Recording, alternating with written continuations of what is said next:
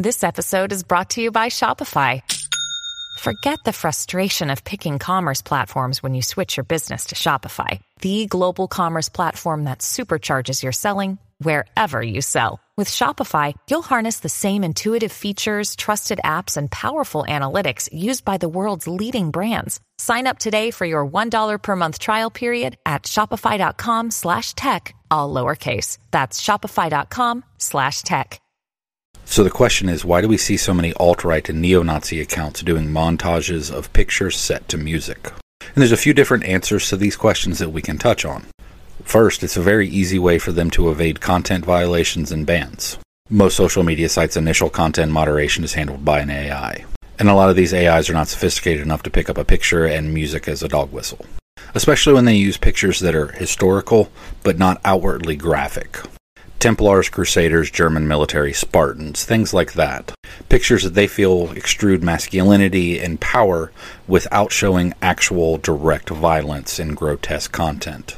Many AI moderation systems have trouble telling the difference between those historical dog whistle posts and actual historical posts. And that's why when you see a post with those more graphic and violent pictures mixed in, they try to sandwich them between two historical dog whistle posts, hoping that the AI will glance over it. The second reason is just for the sake of the dog whistle. If they know what they're looking for and what the dog whistle is, it gives them a way of finding each other's accounts. Either by random chance, they're scrolling, they happen to see the dog whistle, and they think to themselves, this person is like-minded, so I should follow them. Or the more deliberate way of them doing searches, like looking up a hashtag and then finding the content within that contains the dog whistles. History hashtags are very popular hashtags, so they're able to create their dog whistle and bury it in very large hashtags, hoping that people who don't know what the dog whistle is just scroll on by. Say you are legitimately interested in Spartan and Viking historical posts, for example, and when you search those hashtags, you see a really poorly put together montage of photos with some weird music on it, more than likely you're just going to scroll. So the average person who doesn't know the dog whistle just thinks that this person doesn't know how to make content. The person who put up the montage is just learning how to make content, or they just threw something up because it's a social network, who cares? But the thing is, while you're scrolling, you may not follow that person, but you may just give them that pity like. And that pity like is what brings us to the number 3 reason why they do it. And that reason is recruitment into the alt-right. Because we like to think of the alt-right as dumb, we don't notice a lot of their recruitment techniques. We think to ourselves, why would anyone fall for that? And we brush it off. But in reality, the alt-right and neo-Nazis have perfected their recruitment techniques. And that perfection is why the alt-right pipeline exists. They know that social media uses algorithms based on what you interact with. And they know that if you interact with their content, even just watching the video to see what it is, that those social networks are going to push more of their style content to you. They know that if you give them that pity-like, thinking that they're just someone who's into history like you are, that the algorithm is going to show you more content like theirs. And if you follow them, thinking they're just someone into Spartan or World War II history, even better for them. Because now, you're fully on the digital pipeline. You followed them, you interacted with their content, the algorithm's going to push more to you. And that's why those little accounts that post the montages of pictures, look at their following versus follower account, and notice how similar they are. Because they're going to follow you back quickly. Because that does 2 things. First, it tells the algorithm that you were both mutually interested in each other's content.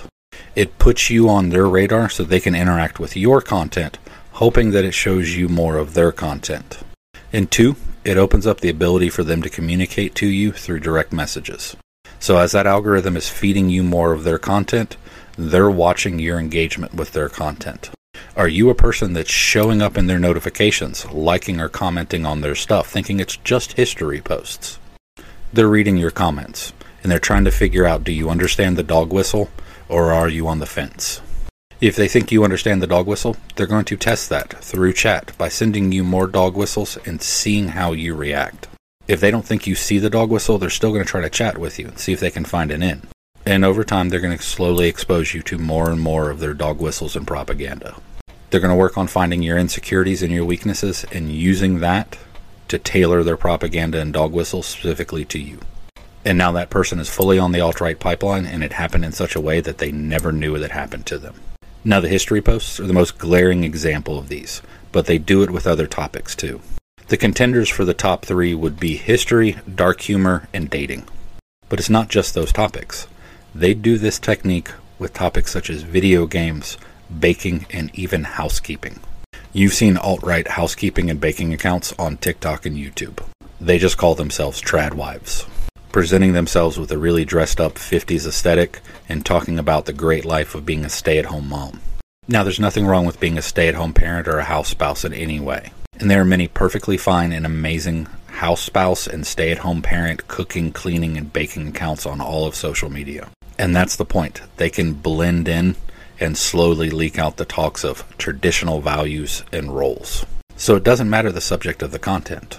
So if you're seeing content and something seems weird, while you're wondering why would they do that, that doesn't fit in with what they're already doing, and something seems off, chances are it is. And you may have just found an opening of a pipeline.